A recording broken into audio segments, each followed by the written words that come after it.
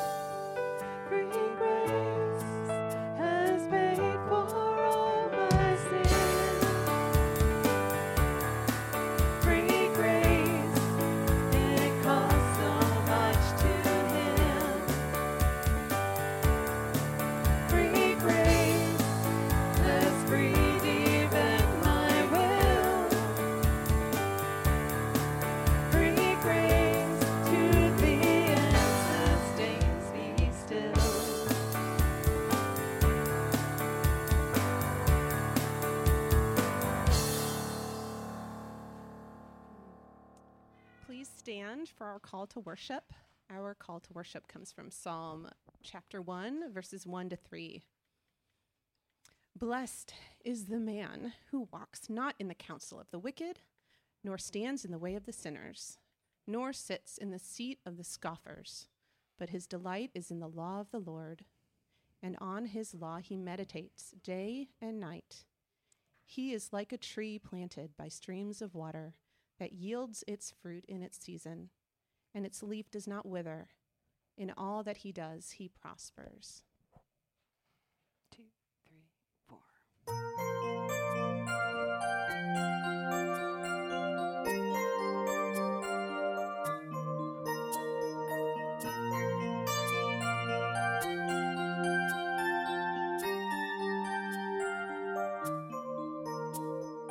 Let us love and sing and wonder. Let us praise the Savior's name. He has hushed the lost and thunder. He has quenched Mount Sinai's flame. He has washed us with his blood.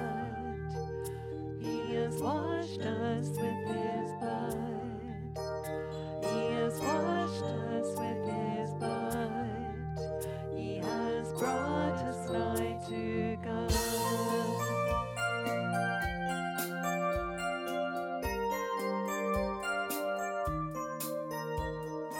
Let us love the Lord who bought us, pitied us when enemies, called us by his grace and taught us, gave us ears and gave us eyes. He has washed us with his blood.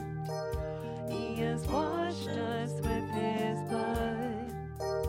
He has washed us with his blood. He presents our souls to God.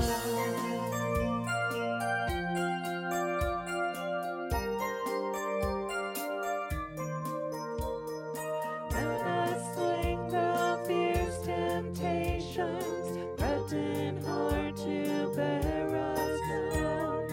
For the Lord our strong salvation holds in view the conqueror's crown. He who washed us with his blood.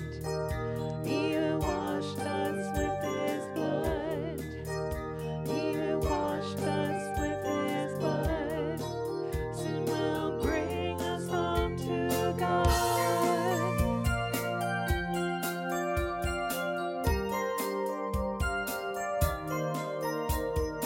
Let us wonder grace and justice, join and point to mercy's shore.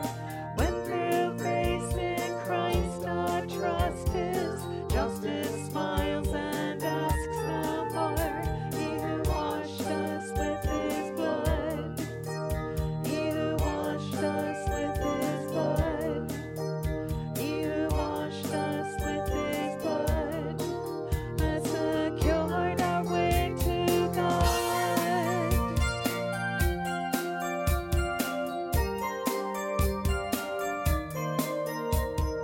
Let us praise and join the chorus of the saints enthroned on high. Here they trusted him before us, now their praises fill the sky. You have washed us with your blood. You have washed us with your blood. You have washed us with your blood. You are worthy, Lamb of God.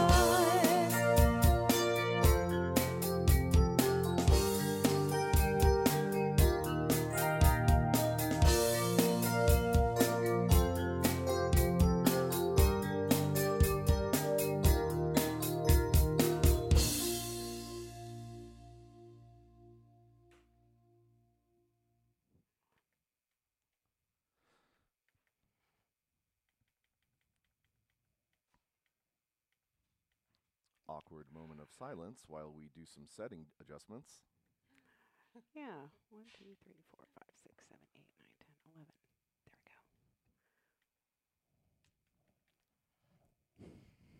2, 3, 4.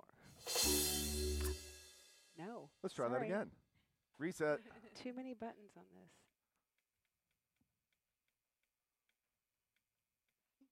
There we go.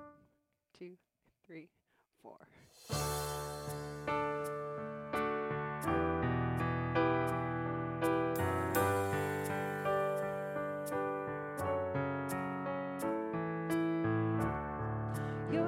love is devoted, like a ring of solid gold, like a vow that is tested, like a covenant of old. Your love is enduring through the winter rain and beyond the horizon, with mercy for today. Faithful you have been, and faithful you will be. You pledge yourself to me, and that's why I sing your praise. Will ever be on my lips, ever be on my lips. Your praise will ever be on my lips, ever be on my lips.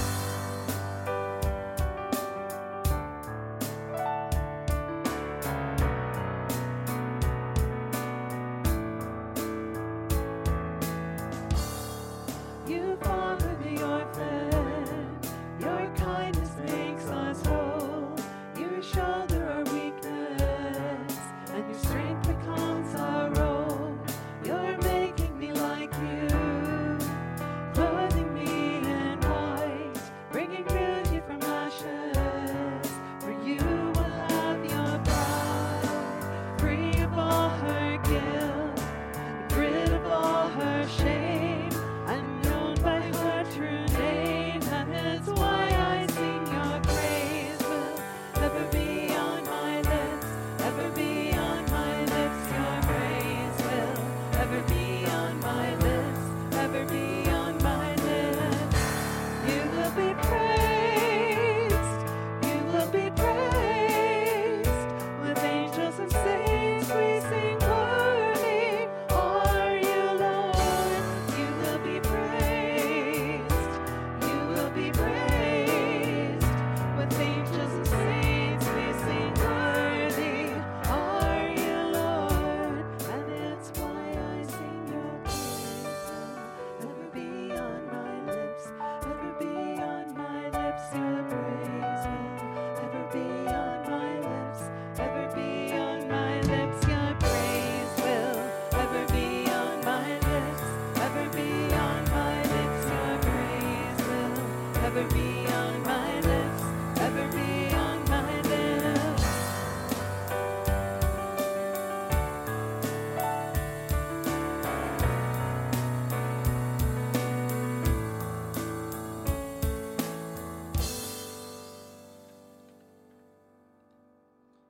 Will you all pray with me? Heavenly Father, Lord, we just thank you for this glorious day that you've given us to come together and worship you, Lord. And we thank you for this house that you've built and the people that you've filled inside of it, Lord. We ask that you be with us now, Lord. Just help us clear our hearts and our minds of any of the distractions that hold us back from seeing you today, Lord. We also want to take a moment of silent prayer to just lay our thoughts, our fears, our concerns, our shortfalls, our failings, the things that block us from seeing you in our everyday life. We want to lay those down at the foot of the cross now so that we can come to you with open hearts and open minds and open arms, Lord.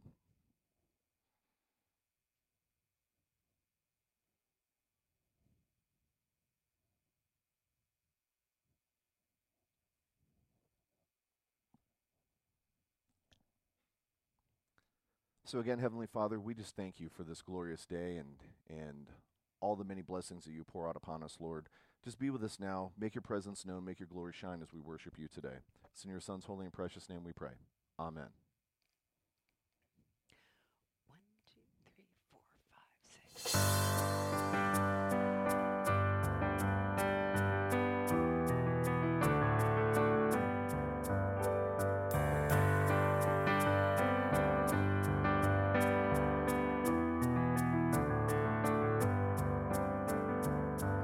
Who am I that the highest King would welcome me?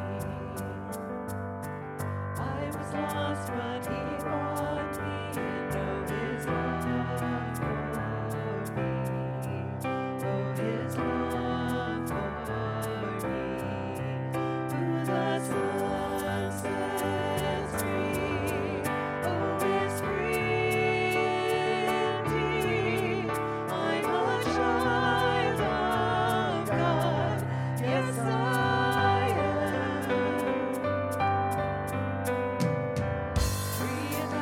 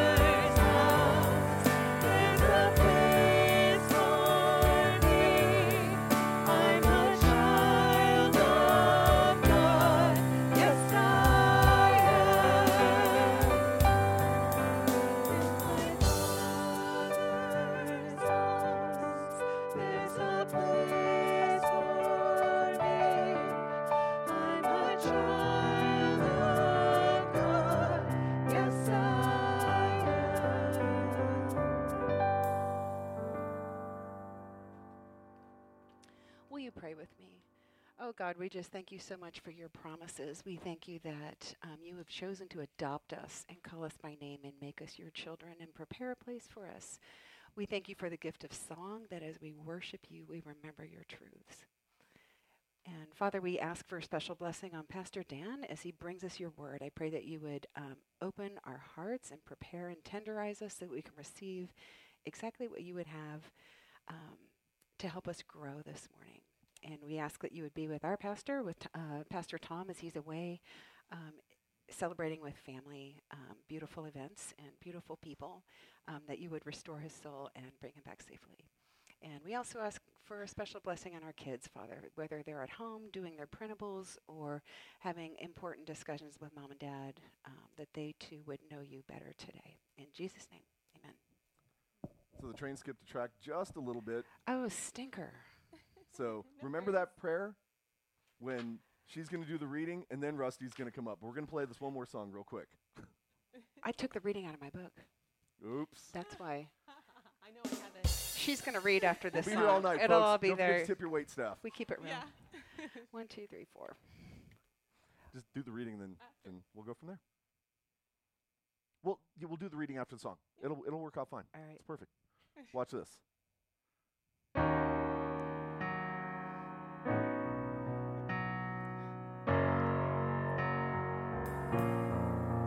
I see shattered, you see whole. I see broken, but you see beautiful. And you're helping me to believe. You're restoring me piece by piece. There's nothing too dirty that you can't make worthy. You wash me in mercy. I am clean. There's nothing too dirty that you can't make worthy. You wash me in mercy. I am clean.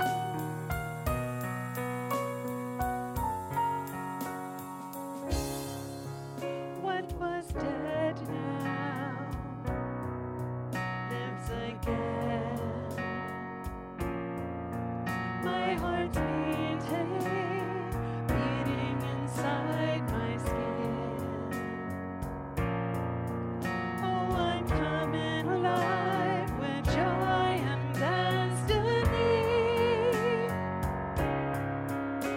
'Cause you're restoring me piece by piece. There's nothing too dirty that you can't make worthy.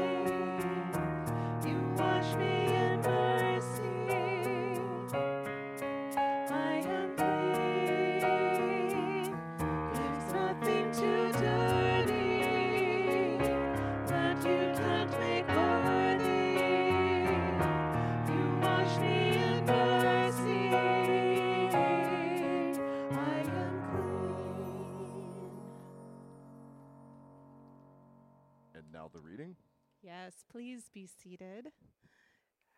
Our reading is from 2 Peter chapter 1, verses 5 to 8. For this very reason, make every effort to supplement your faith with virtue, and virtue with knowledge, and knowledge with self-control, and self-control with steadfastness, and steadfastness with godliness, and godliness with brotherly affection, and brotherly affection with love.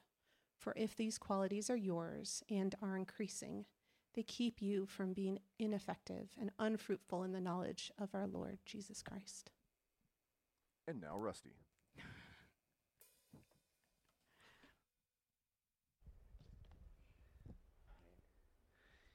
You guys are awesome. Well done. All right, my name is Rusty Tungett. I am one of the elders here at Hope Church, and we are glad you are here with us today. Let's go over what's going on around here. First, if you're here in the building and you've got one of these cards, this is one of our favorite things here at Hope. This is how you communicate prayer requests with us. Your elders love to pray for you, and so please communicate with us in any way that you seem necessary, but know that it is our pleasure to engage in those types of things with you. If you are young, we have our kids printable put together by our children's ministry team. Well done, Deb and Jen. Once again, this is designed, if you've been keeping these, to give you basically a cover-to-cover curriculum for your kids as we do this Run Through the Bible series. It's been absolutely amazing, and yeah, I've colored more than one of these myself. So, Mike, if you want to grab some crayons, go right ahead, brother. Yes, sir. Well done. All right, what do we got going on here? On Tuesday nights, we have what we call our Two for Tuesday. It is a Bible study that is following the sermon series, and after we watch a video from the Bible Project, we then break out, and you can go with Dr. Mark True and his lovely wife Lois into our drill down group. They usually pick one passage or two to drill deeply into, or you can stick with Tom and I as we do the overview of all of the books. So that's on Tuesday evenings. We have our youth group, which, yeah, I think I did that wrong. Zach, you didn't even participate. Youth group. There we go. That will be tonight at 6 p.m. The kids are working on the summer sermon series, and Jimmy Townsend has put a beehive on our property. The bees are active and going, building their hive, and the kids are comparing and contrasting the hive and the church out of Acts chapter 2. And so we are excited to watch the kids bring their sermons to you this summer. But before that happens, we will go to Blueprint, and this year we'll be there for 4 days, working during the day. It is June the 14th. So we work on Monday the 14th through Thursday the 17th, but we're getting together on Sunday night for a team building exercise. We're going to do Da Box on Tuesday, and then a final event Thursday night. But we're day working. We're not staying on the campus this year. Lois, we've already got, 7 or 8 adults signed up? We have technically a lot. We have over 20 total right now. So Adults, but only half of them have actually signed up online. So. Okay. So for all of you people that have told Tom or told me, or more importantly, told Lois that we're coming, but you haven't signed up online in True Hope's church style, yes, Sean, I am looking at you. I need you to go to the website and to sign up. It'll be very easy. All the forms have been digitized by the team of Lois and Kristen Abram, and so things are much easier this year. But if you will go ahead and sign up and pay your deposit, someone I love very much, her stress will fall greatly. So please get signed up. Yes, so do that. Blueprint is always a great time. The kids love it, and it's fun as an adult to watch our kids serve other people. So that's coming up soon. And then also we've got a few families that are in need of meals at this point. And so if you will reach out to one of our brand new deacons, Mike Mitchell, he is organizing that for a couple of different families. We would love to support these families in our church as they are recovering. So please reach out to him and love on some people. I think that covers everything that's going on. Jen, did we settle on the next Kids Craft Day? It's Father's Day, which is June the 20th, I believe. So parents, plan on bringing your kids to the Hope Craft Day Hope for Kids Craft Day on June the 20th. So you've got some notice about that. All right. Well, we are going to get to hear the message today from my friend and mentor, Dan Topperwine.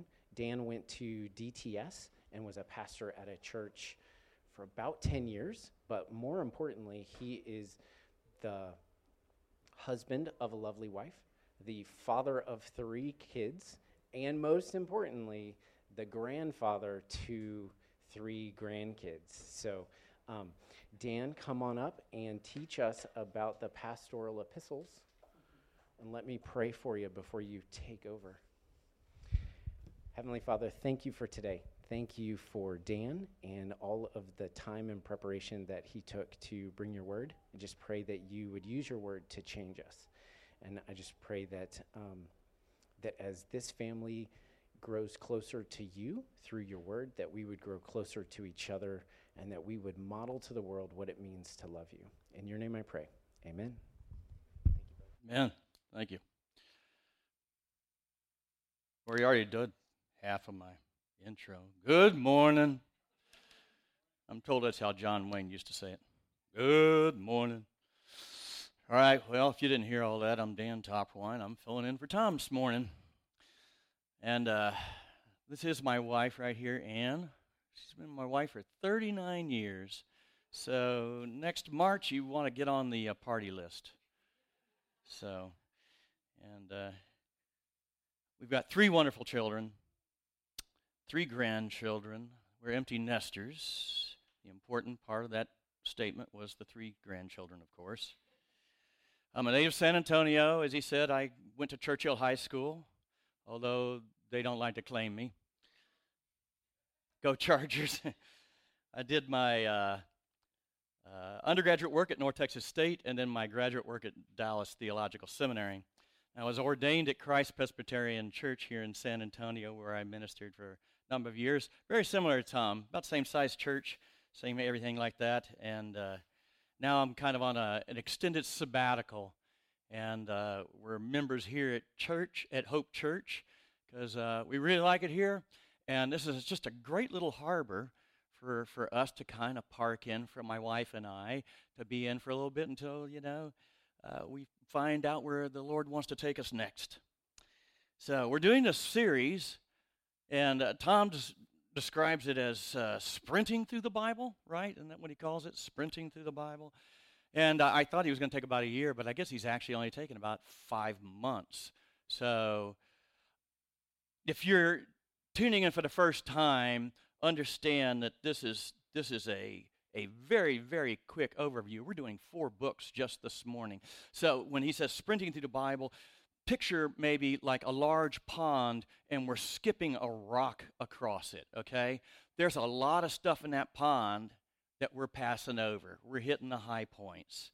But I guess the goal is that if you've been a part of this all the way along, you will have moved through the Bible from Genesis to Revelation and have gotten a good overview of all of Scripture and how it fits together. So this morning we're going to be doing Philemon, Titus, 1st and 2nd Timothy. These are called the pastoral epistles. We're not going to be doing them in that order, though. Let me give you a little background information first. So there were 12 apostles because there were 12 tribes in Israel. But then with Pentecost comes this new thing, the church. Gentiles are brought in. This is a new creation, a new thing. And so, though the 12 apostles did help with it, I think the Lord looked at it and he said, the church needs its own apostle. It needs someone really dedicated, because for the church to get up and on its feet, it's going to be really, really difficult. They're going to meet a lot of opposition. The word I'm looking for there. And so he looked around. The Lord did. He looked around to find somebody that would be just absorbed, enthusiastic about the church. And he found one. It was a Jew named Saul. He is enthusiastically persecuting the church. Saul spent his time, he was of the Sanhedrin, and he spent a lot of his time going around rounding up these Christians, hauling them off to jail, taking children away from their parents, confiscating property, in some cases, even stoning them to death. And as Paul is on his way to Damascus with letters from Jerusalem to arrest some more Christians and bring them back, he has what we call the Damascus Road experience, if you've ever heard that word. And what it's talking about is as he's on that road going to Damascus, Jesus appears to him.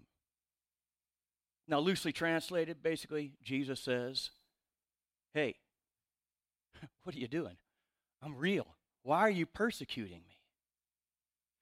And coming face to face with Jesus like this, and we know it was real because the other men in the party heard the voice. They didn't see the vision. Only Paul was allowed that.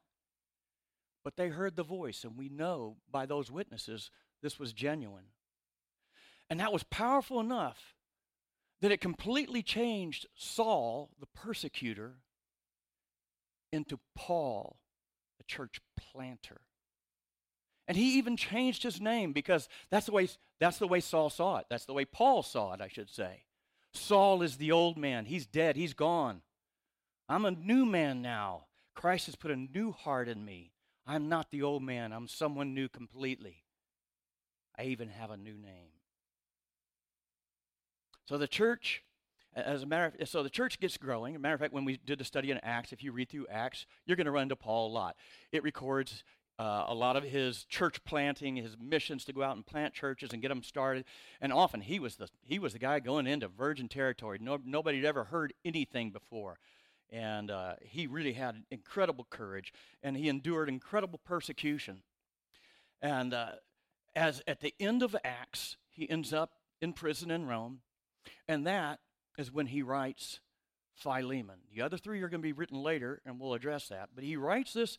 He's in Rome. He is in a house arrest, kind of like today with a leg monitor or something. He had his own house. He could move around the house, and he was there for 2 years. He had a guard on him, but it was pretty easy arrest compared to his next one. So let's just begin with the book of Philemon. So it's a really, really short letter. And we put it in with the pastorals, even though it's not written to a pastor, because it's pastoral in nature. It's only about 25 verses long. What's going on is Onesimus is a runaway slave from Colossia. Colossia is a town Paul used to visit when he was in Ephesus. It's about 100 miles east from Ephesus. And Paul would go out there, and he befriended a man named Philemon. Philemon was very wealthy, and he was a Roman, and wealthy Romans owned a lot of slaves. And Philemon became a believer. Some time later, we know Paul is in Rome there, arrested, under house arrest. Onesimus, for some reason, hoofs it. He runs. Okay? And he probably came to Rome because Rome was the biggest city in the world. You know the old saying, all roads lead to Rome. And they literally did.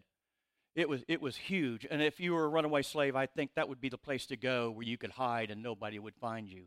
But evidently things didn't go well for Onesimus. We're not really sure. It doesn't tell us. But we do know that he sought out and he found Paul. And Paul leads him to Christ. And that's what precipitates this letter. Paul on behalf of Onesimus, writes this letter to Philemon.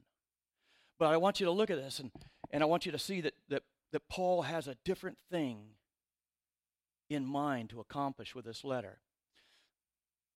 First, let's understand a couple of things about Rome at this time. First, slavery built Rome. The roads, the Colosseums, the circus, the aqueducts, it was all built by slave labor. And the second thing is that to understand that at one point in the development in Rome, they crossed the threshold, and there were actually more slaves in Rome than there were free people. There were more, they were the majority. And you think, how can this happen? Well, remember that old movie with, what's his name? Spartacus? I am Spartacus. No, I am Spartacus. That's a true story. It was a slave uprising. And the last thing I want us to understand about slavery in Rome is that, from historians, we know that Rome fell because of corruption from the inside. But another piece of that puzzle was simply the Roman Empire ran into financial problem because they simply ran out of countries to conquer and enslave.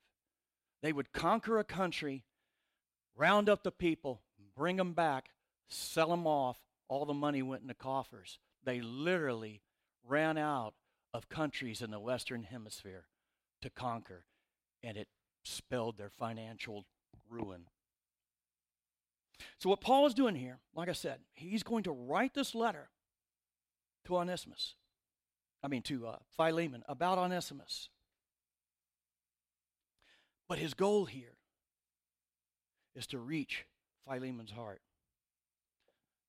We got to pull that up there for us, 8 and 9. So at the beginning of the letter, see what he says right here. Therefore, although in Christ I could be bold and order you to do what you ought to do, yet I prefer to appeal to you on the basis of love. Do you hear what he's saying? Paul's telling him, based upon my apostolic authority, I could tell you to do it. But I'm not going to, because that's not the way Christ is. I'm going to implore you. Look at the next passage, the rest of that there. 15 and 16. Perhaps the reason he was separated from you for a little while, was that you might have him back forever. No longer as a slave, but better than a slave, as a dear brother. He is very dear to me, but even dearer to you, both as a fellow man and as a brother in the Lord. You see, we're family now. That's what he's trying to get across to Philemon. We're all family now. Our church. This is not a club. If you're a member here, you're not a member of Hope Church Club. You're a member of Hope Church family. This is why we fight and don't get along all the time. Just joking. Actually, I love this church because everybody does get along so well. Paul's telling him, I could order you to do it as an apostle, but I want you to do it from a changed heart. See, Christianity, listen to this, Christianity is not a new set of rules. It's a changed heart. Christ is not trying to change us from the outside in by telling us to do this and don't do that. He's changing us from the inside out by giving us a new heart, by putting his love in us and changing the way we think and the way we feel. The men's retreat this last week, I was there, and the only one with any hair, by the way. Just thought I'd throw that out there. I do this for all my follically challenged brothers. I grow it because they can't. They can live their hair through me. But I'm out there, and there's like these, about 20, I mean, hairy, stinky old guys sitting around smoking cigars in a circle and everything like that. We go around, we're giving testimonies. And I tell you what, I mean, to hear these big, brawny, tough-looking guys just gushing with broken hearts, saying, I wish I could be a better dad. Wish I could be a better husband. They're working at it. I told them a little bit about my past, just a smidgen. In my testimony, I told them just a little bit about what I was like before I became a follower of Christ. And two of them cried. One of them threw up. I didn't think it was that bad. Christ wants to change us from the inside out. Now, let me give you a quick order of Paul's travels. I'll try to be brief with this, but I want you to have this structure to understand what's going on. He wrote that one from prison at the end of Acts, okay? He's in prison there. Evidently, he's released after that. His accusers evidently never showed up in Rome, and so he wins by default, and he's released. He goes back out on the road because Paul, right out of prison, let's go. I'm out of prison. What are y'all waiting for? He gets out. He heads straight to Ephesus, which is in modern-day Turkey. And he takes Timothy. And Timothy is a young man that he has discipled and trained up. And he takes Timothy, and the church there at Ephesus is having problems. It's got a lot of false teachers and problems going on, some immorality in the church and everything. And he says, Timothy, I want you to stay here, straighten this mess out.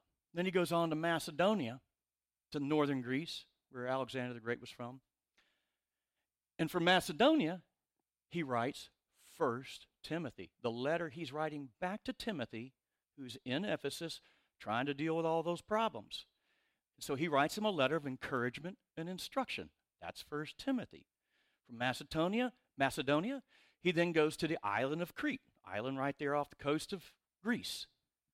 And there he takes his other comrade, Titus, who's been with him since almost the beginning. And he says, Titus, you're a Greek. I'm leaving you here. I want you to straighten out the problems in churches. Interesting enough, same problems. False teachers, immorality. From Crete, he moves on to Nicopolis, southern Greece. You know what he does in Nicopolis? He writes a letter back to Titus to instruct Titus and encourage Titus. You see what he's doing? Stay here, fix this problem. Gets to the next city, writes a letter back. Next city, stay here, fix this problem. Next city, write a letter, encourage him. This goes on.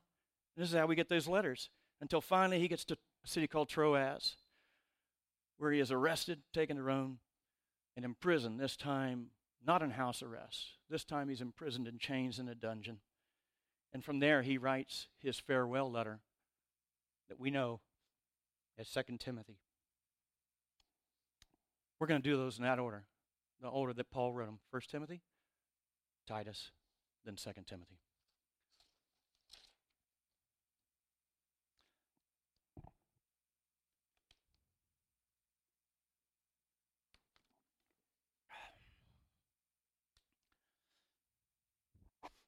Pull the first one up for me there, 3 through 6.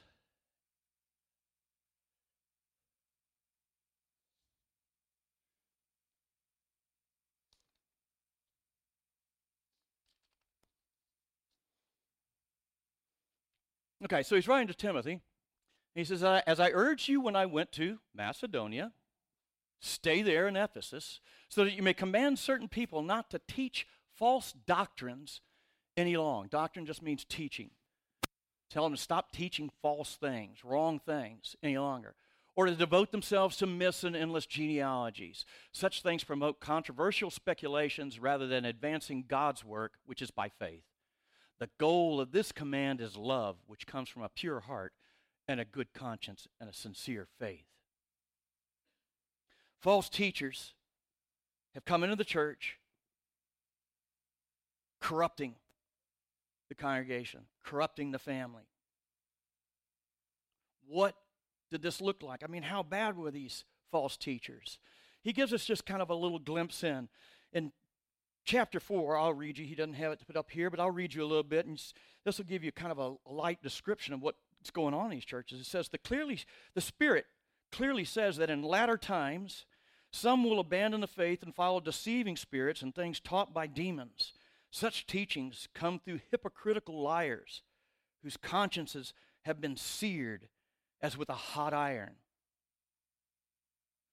They forbid people to marry and order them to abstain from certain foods, which God created to be received with thanksgiving by those who believe and know the truth. For everything God created is good, and nothing is to be rejected if it is received with thanksgiving, because it is consecrated by the word of God in prayer. That was 2,000 years ago. They're still here. We call them cults. They're trained. They're slick. They're deceptive. They're twisters. They're hypocrites. And they're very difficult to confront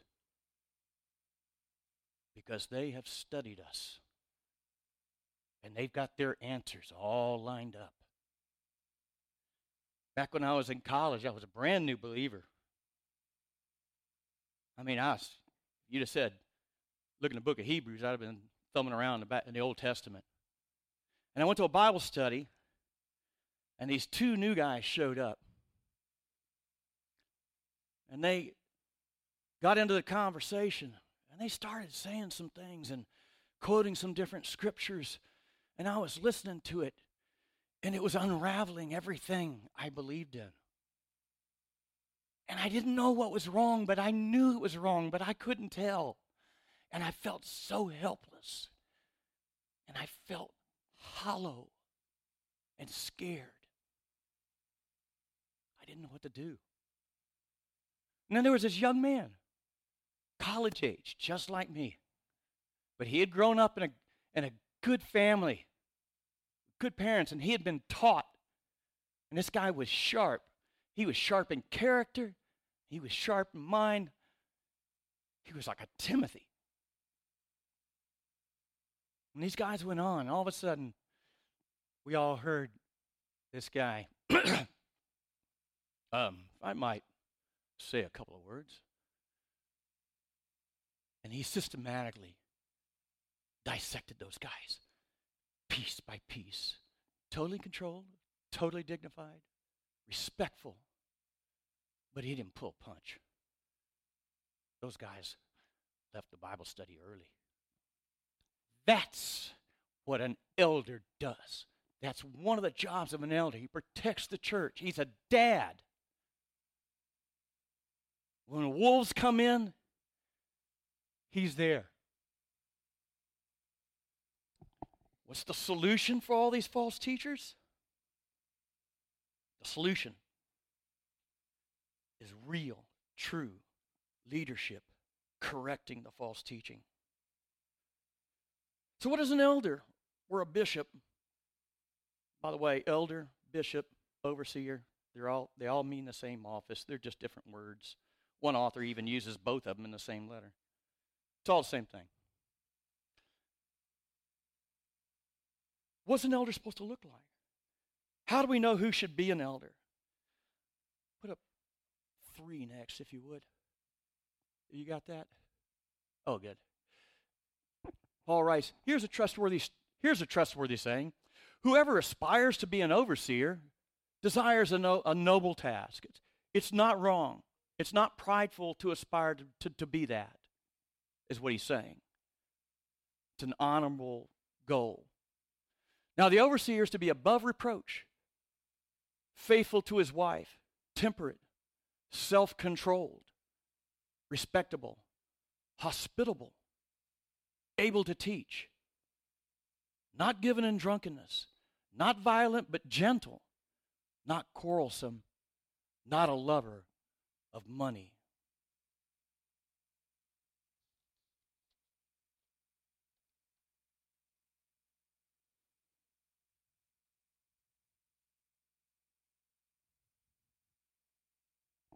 So what's an elder look like? Do we have 7 up there?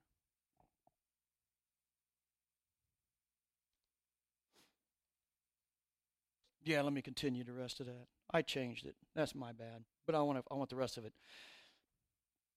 Not given to drunkenness. Or have you got the rest? You got it. Okay, my bad. Here's the rest of it. He must manage his own family well and see that his children obey him. And he must do so in a manner worthy of full respect. If anyone does not know how to manage his own family, how can he take care of God's church? He must not be a recent convert, or he may become conceited and fall under the same judgment as the devil, pride. He must also have a good reputation with outsiders, so that he will not fall into disgrace and into the devil's trap, temptation. So what's an elder look like? We don't care what he drives. We don't care if he's big in society. We don't care if he's, we want to know the content of his character. Look at that verse 5. I think that just says it all right there. If anyone does not know how to manage his own family, it's kind of like he's saying it aside. Hey, if he can't manage his own family, how is he going to manage the family of God? Right? Makes sense? Enough said. When it comes time to install a new elder, we get to vote. What are we looking for? We're looking for good dads. No, great dads is what we're looking for. Great dads. Anybody in here have a great dad growing up? You know what's a great dad look like? He's loving, he's encouraging. He's a coach, but he's also a life coach. What else? What else would you say a great dad is like? Just shout it out. Present. What else? Anything else? Engaged. A teacher. Showing unconditional love. Patient. Not being overbearing. Correcting, but not over-correcting. Correcting in love. Correcting with the idea of restoration. Gentle. A man who doesn't raise his voice. You've seen those guys, somebody yelling in their face, and they quietly stand there and answer. Proverbs, because they know. Proverbs says, a quiet word turns away wrath. And they keep their composure. That's what you want for elders. It's just that simple. We want dads. Now, Titus. Titus was a friend of Paul. He was a campaign buddy. They had been on the road many times, many missionary trips. And so,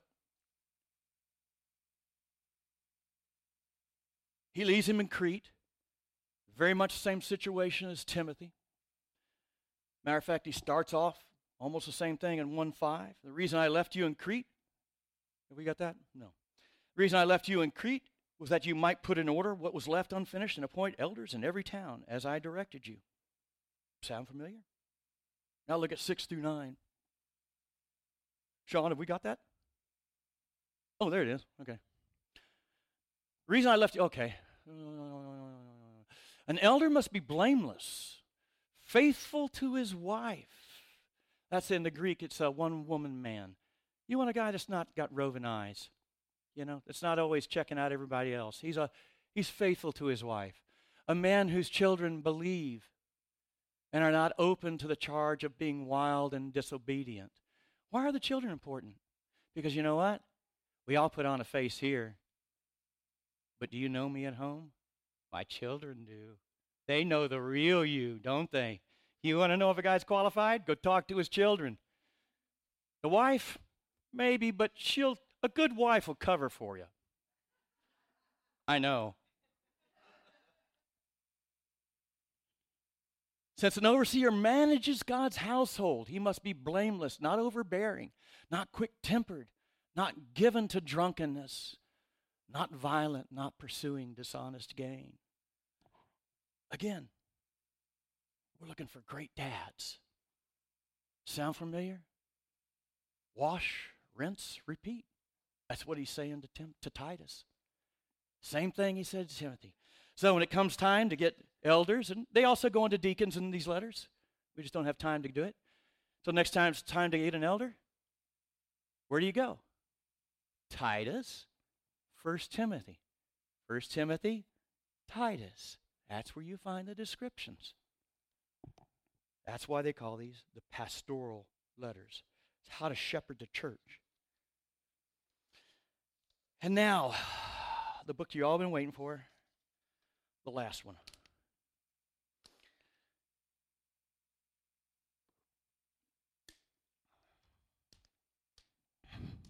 This is Paul's most intimate letter.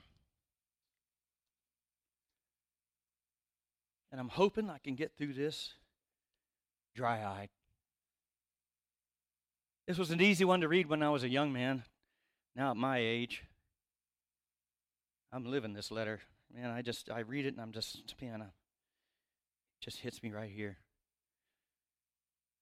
This is Paul's most intimate, personal letter to his closest disciple, Timothy, who's practically a son to him. This is Paul's swan song. When he got arrested in Troas, this time they're not playing nice.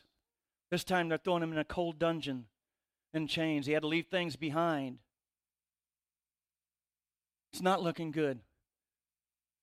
Paul knows he's probably not coming out of this time.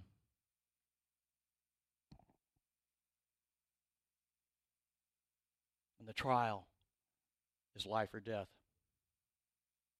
Let me read a few random highlights, because I think this is the best way, rather than trying to dissect this letter. Let me read a few things, and I want you to just grab the emotion. That's what's going on in Paul as he reaches out to his son and as he faces his impending death. He says to Timothy, "Recalling your tears, I long to see you. So do not be ashamed of the testimony about our Lord, or of me as his prisoner. You then, my son, be strong." You hear him speaking to his son. "Flee the evil desires of youth and pursue righteousness, faith, love, and peace."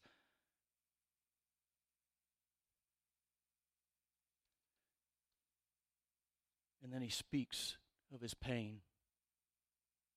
"You know that everyone in the province of Asia has deserted me, including Phygelus and Hermogenes. May the Lord show mercy to the house of Onesiphorus, because he often refreshed me and was not ashamed of my chains. You, however, know all about my teaching, my way of life, my purpose, faith, patience, love, endurance, persecutions, sufferings. What kinds of things happened to me in Antioch, Iconium, and Lystra, the persecutions I endured. Yet the Lord rescued me from them all.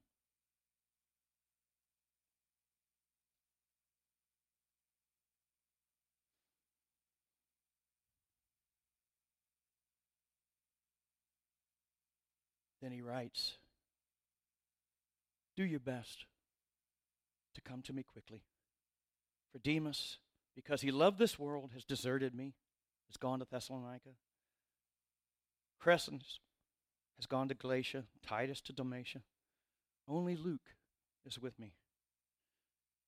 Get Mark and bring him with you, because he is helpful to me in my ministry. I sent Tychicus to Ephesus. When you come, bring the cloak, bring the jacket I left in Troas, and my scrolls, especially the parchments." And he says, "Do your best to get here before winter."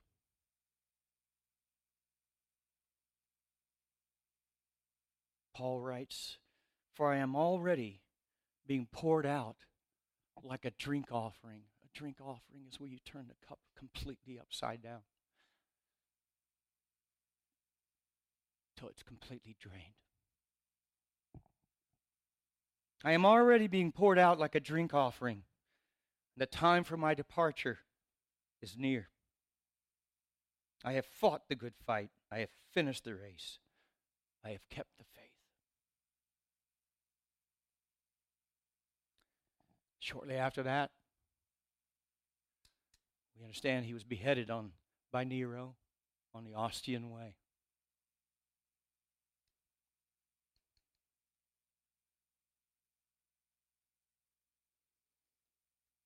This is the man who stood by and took charge of everyone's overcoats so their arms could be free to really sling those stones at Stephen.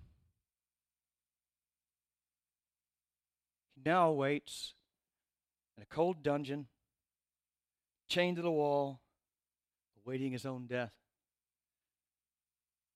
What is it? Or who is it that can change a man like this? The answer is Jesus. That's what can change you. That's what this is all about. God loved us, all of us on the planet. He loves us so much that he himself came and died on the cross to pay the price of sin. Scripture says the penalty of sin is death. And all of us are sinners, and we all deserve to die. And that's what he did. He loved us so much, he came and he died in our place. And when we reach out and we say, I believe you did that, thank you for doing that for me, you've just stepped into his life. He's just put a new heart in you, and you have just stepped into eternity with him. You bow your heads with me now, and let's close in prayer. Father God, my heart's just broken when I think of Saul who became Paul. Lord, as we think upon this with our mind, take this and embed it in our hearts. Put that new heart in us, change us, so that we might be more like you, more like Jesus. Father, we just thank you for all your grace and mercy. In Jesus' name we pray. Amen.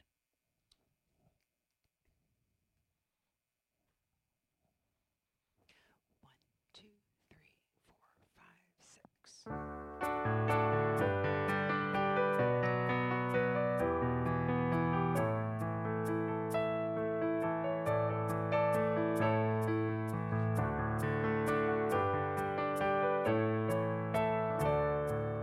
Praise to the Lord, the Almighty, the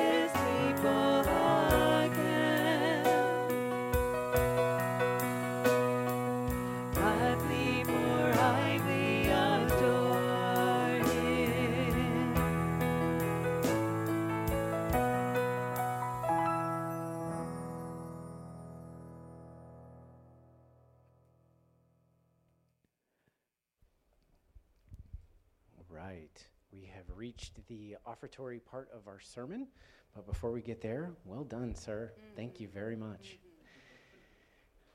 Well, it was our privilege. I've never made that connection between Saul holding the cloaks at the stoning of Stephen and him asking for his cloak to be delivered to him.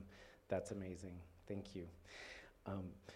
Here at Hope, we do not pass a plate as part of our offertory. We have online giving. There's a bucket in the back that you can give, but we believe that that financial part of your offertory is a private matter between you and God. But we also use this time to think about the other ways that we can give to God. We give our time and our talents as well as our treasure. So we like to think about what we've learned and kind of apply it to our own hearts. And it is just amazing to me that God consistently stacks the deck against himself just so he can show off at how good and how radical he can change someone. And I think that that's exactly what he's done in the life of Paul. And then at the same time, it gives us something to aspire to. And I know that we talked about elders today, but that calls all of us to this place of faithfulness. And we know that that faithfulness is absolutely impossible without that heart and life change that only comes through the grace of God. So as the music plays, we're going to take just a few seconds of silent reflection, and then I will pray for us to close us up.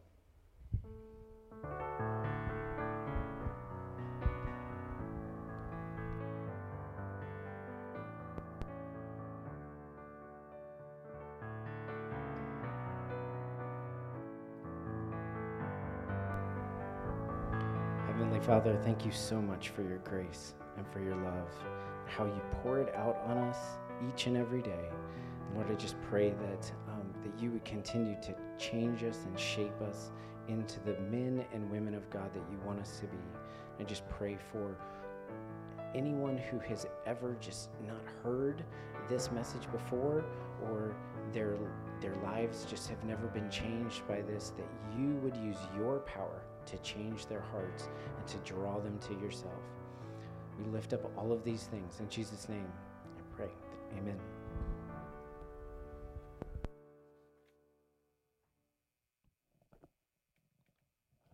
We'd like to invite you at this time to stand with us and sing as we close our worship in this one last song. 1, 2, 3, 4.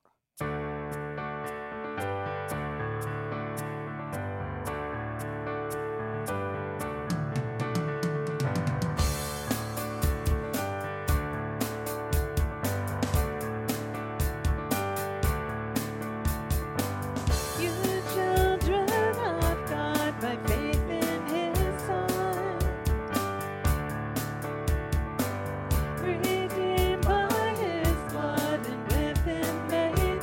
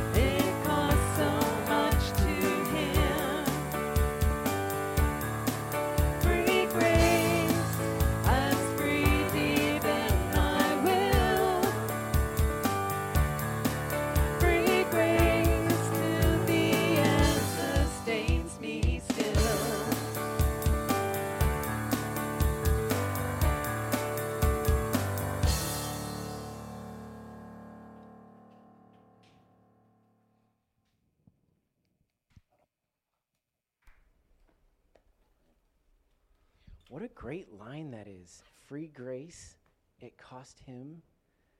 Sean, can you put that back up? That is such a great line. That is the message that we want to take out into the world this week. Free grace, it costs so much to him, right? So let's take that message out this week, but I don't want you to leave without God's blessing. This is one of my favorite blessings out of Numbers chapter 6. Take it with you into this week. The Lord bless you and keep you. The Lord make his face shine on you and be gracious to you. And the Lord lift up his countenance on you and give you peace. In the name of the Father and the Son and the Holy Spirit, amen. Go in his peace.